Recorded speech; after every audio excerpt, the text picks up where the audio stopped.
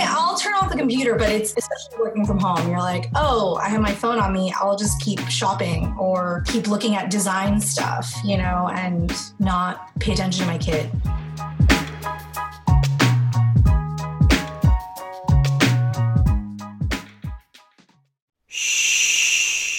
Welcome to the Secret Life Podcast.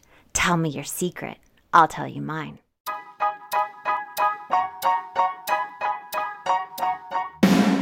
Sometimes you have to go through the darkness to reach the light. That's what I did. After 12 years of recovery in sex and love addiction, I finally found my soulmate, myself. Please join me in my novel, Secret Life of a Hollywood Sex and Love Addict, a 4-time bestseller on Amazon. It's a brutal, honest, raw, gnarly ride, but hilarious at the same time. Check it out now on Amazon.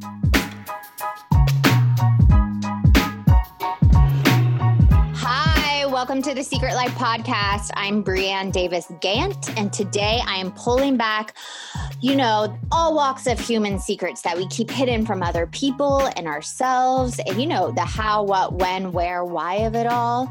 And today I have a very special guest. Her name is Nicole, and she's actually going to share something that I feel people don't talk a lot about. So, Nicole, my question for you, dun, dun, dun, what is your secret? Well, my secret is that I am a mother that prefers and probably wishes that being a working mother, I just wish I worked more in my career and less in motherhood. Oh, I'm so glad you said that. Now, how many kids do you have? I have 2 young kids. I have a 5-year-old and a 18-month-old. Oh, you're in that 18-month-old stage. Yeah. That was like brutal for me a little bit, that age. How's it going with that age? As the older one, gets a little bit more independent, she is still just as sassy as she was when she was younger. And, her attitude is very flamboyant and girly. So I think it's just about, embracing that side of her. And I just wish that I could give her more attention. But, being a working mom, I think I definitely choose work over her sometimes, but I think being an example for her is kind of how I try to get away with it. Right. So that is what kind of allows me to feel okay with it. But at the same time, I think I also lean on my family a lot. That is also part of the secret, is having these people who can really back me up and give me that support, which I know a lot of people might not have, but no, I don't have it. Yeah. And so I think that just fuels the fire, where I think I just become so codependent on them, both my husband and like the grandparents on both sides. Like, I think having them as crutches, I lean into my work more so than ever. And now I'm forced into this motherhood role again of feeling, not at a loss, but how to juggle working from home and kind of being this weird stay-at-home mom, but not thriving as my usual self. But luckily, my girls are pretty independent in their own nature. And they don't want my help sometimes, in some cases. So, luckily, maybe I am raising 2 independent young females in this new age, and I'm okay with that. So, well, here's my question for you, just so the listeners know, how many hours a week do you think you work? Like, if you could average? I mean, I would say 24 hours now, working with the kids at home and mentally working.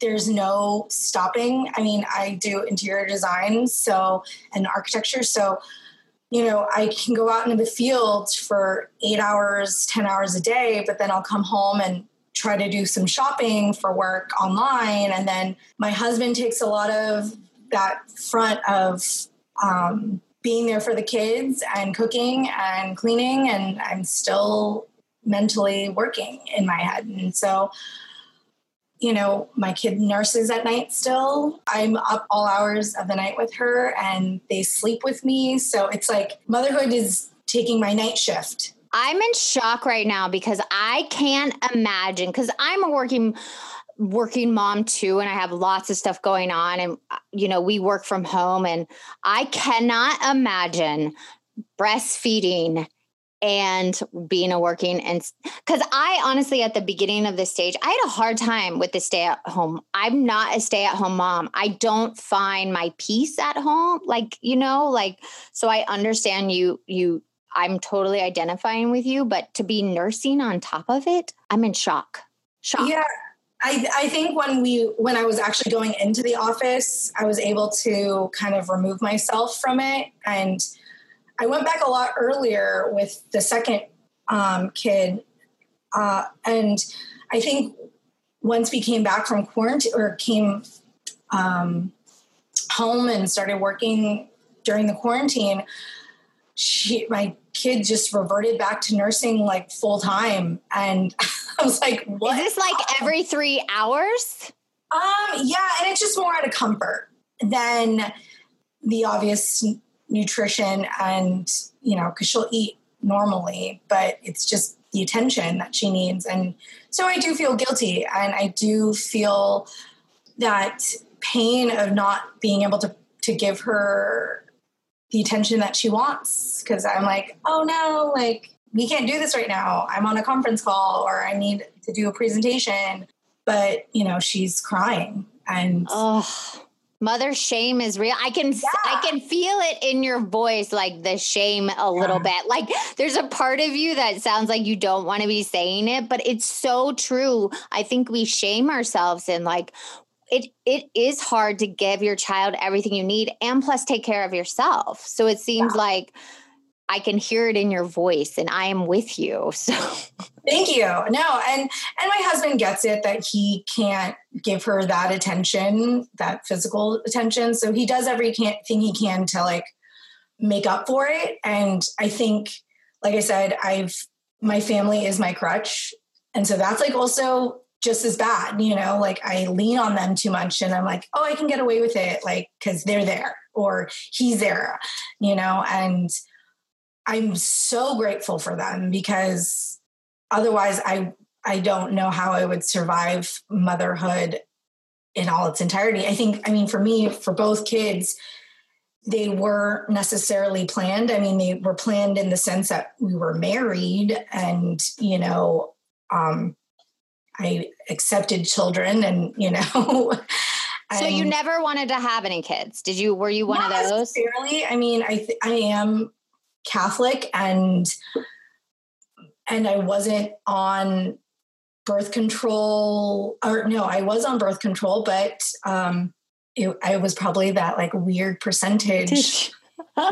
So you got pregnant on birth control is what you're telling me. On the first one, I was pregnant on birth control. And then the second one, that was, I don't know. I can't remember that. Mommy brain. She's having mommy brain. Yeah, no. And it was just that was just the timing of life. Right. And I'm very accepting of, falling into these roles, but it's not in my nature. I don't think nurture was not in my nature. And for our first child, I had just gotten into my career and wasn't really sure how to handle it. And I tried doing the stay-at-home mom / part-time freelance work. And I was more confused than ever.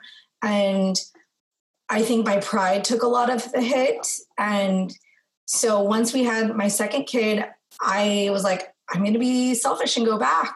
I think that's where I found my confidence level, and I kind of stuck with it and pushed back on just, what society tells mothers.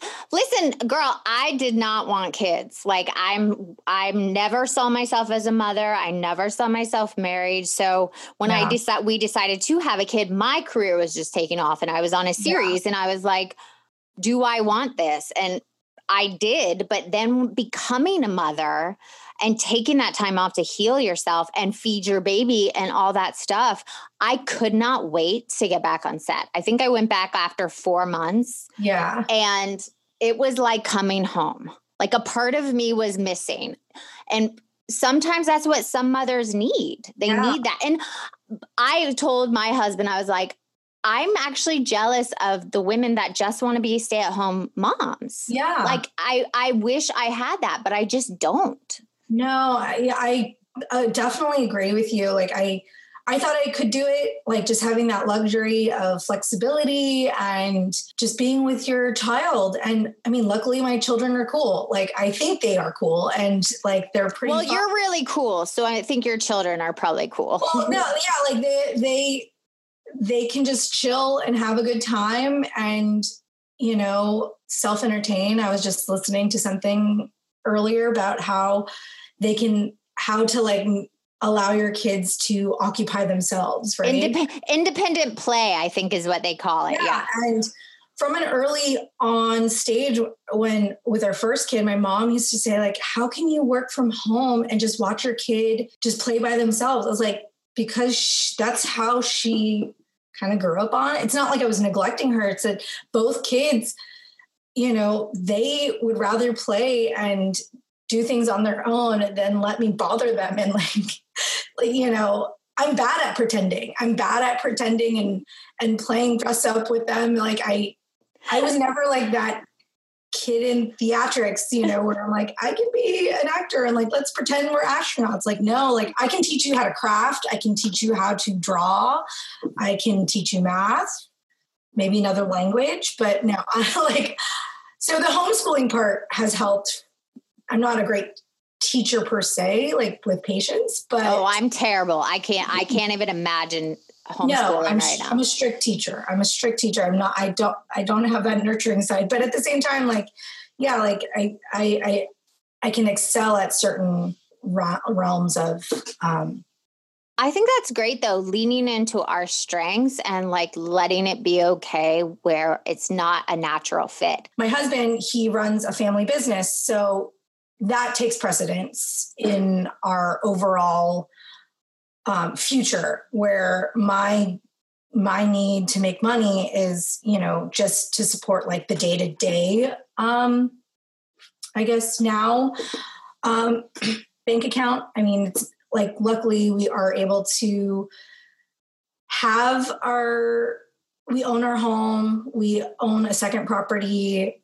We've done well for ourselves, but it wasn't with the help of family to really help make those proper investments. And so I kind of have been able to do well but maintain all of those things still comes with a lot of time and management. And it's like, the more you have, the more responsibilities, right? Completely. I agree. The more you have and the more like successful, you have to maintain that. Yeah. You have to maintain you think you can like sit back and relax, and you actually can't. Like you have to keep maintaining it or it goes away. Yeah. And I think with my pride of work, I think I have become lazy in other areas. Like I don't do anything really for myself outside of wanting design and art and shopping, you know, I mean, so it's hard to find balance just for my peace of mind. And so maybe you're saying like a little sloth in the spiritual area and self-care and all that stuff. Yeah. I mean, I'll put on a face mask, but my husband, he's like, you need to balance like your health, like in all of this, like, because.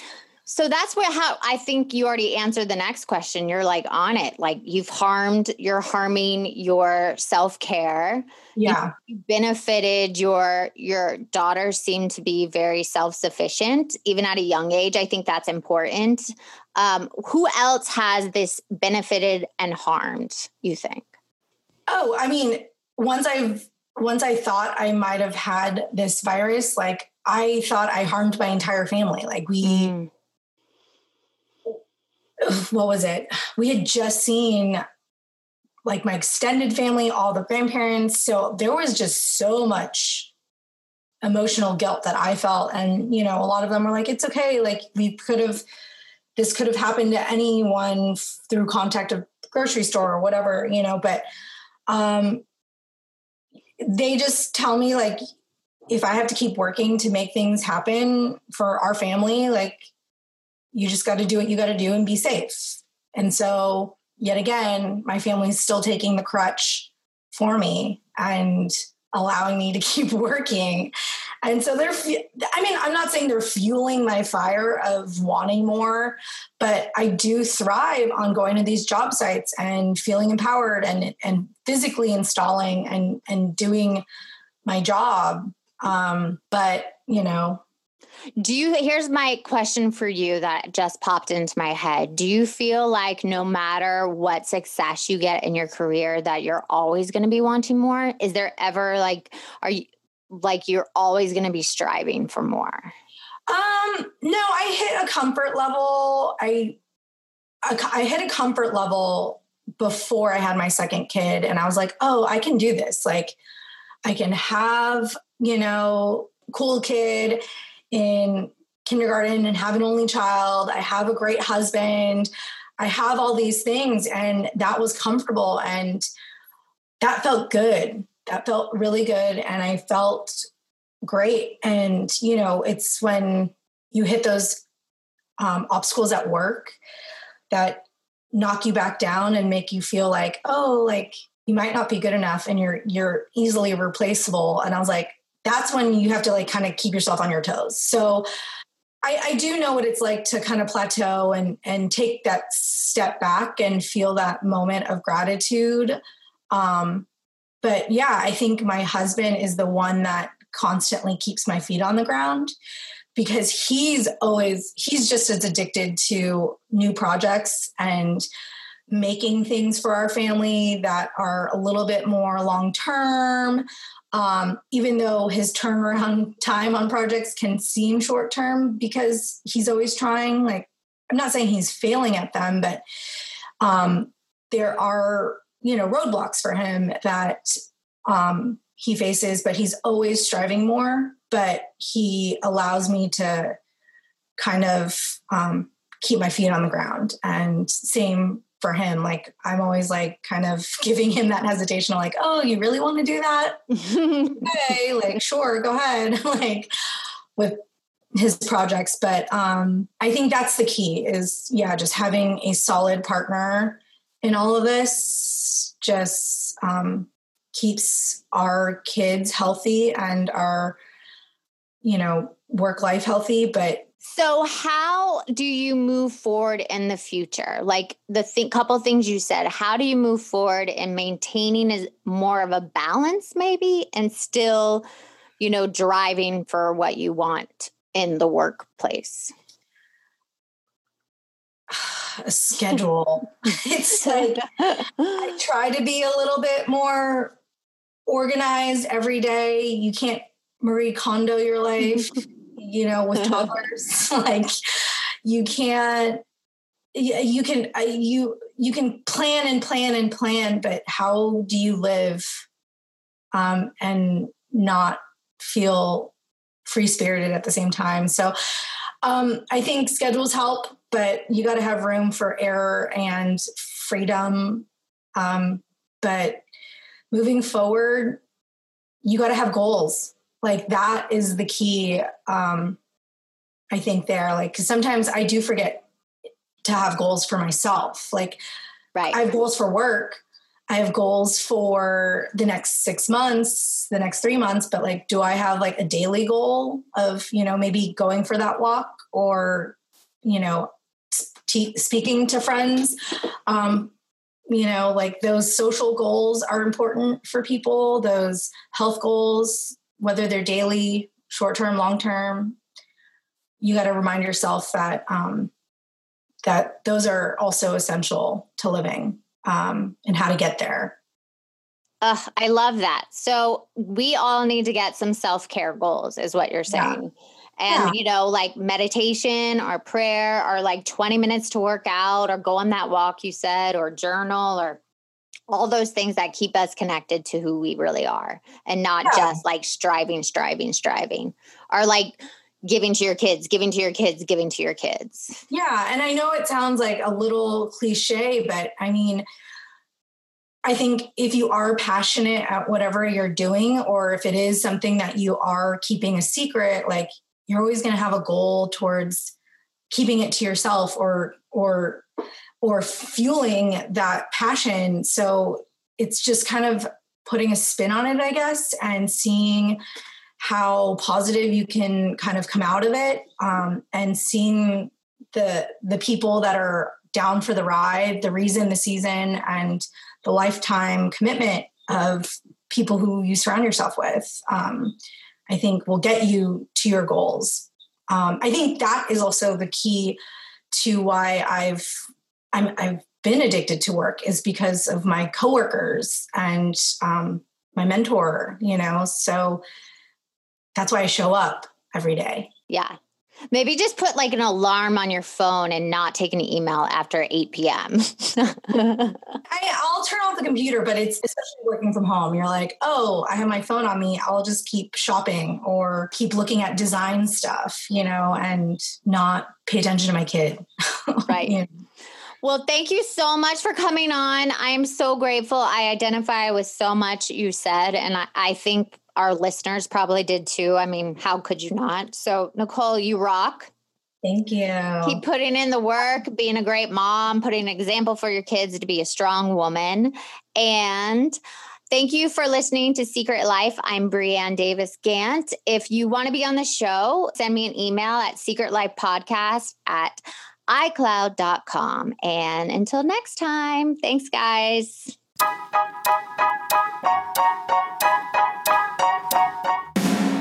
Thanks again for listening to the show.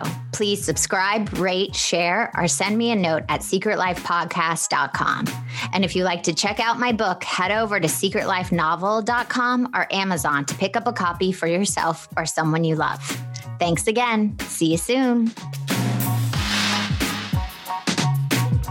Say goodbye to your credit card rewards. Greedy corporate mega stores, led by Walmart and Target, are pushing for a law in Congress to take away your hard-earned cash back and travel points to line their pockets. The Durbin-Marshall credit card bill would enact harmful credit card routing mandates that would end credit card rewards as we know it. If you love your credit card rewards, tell your lawmakers, hands off my rewards. Tell them to oppose the Durbin-Marshall credit card bill.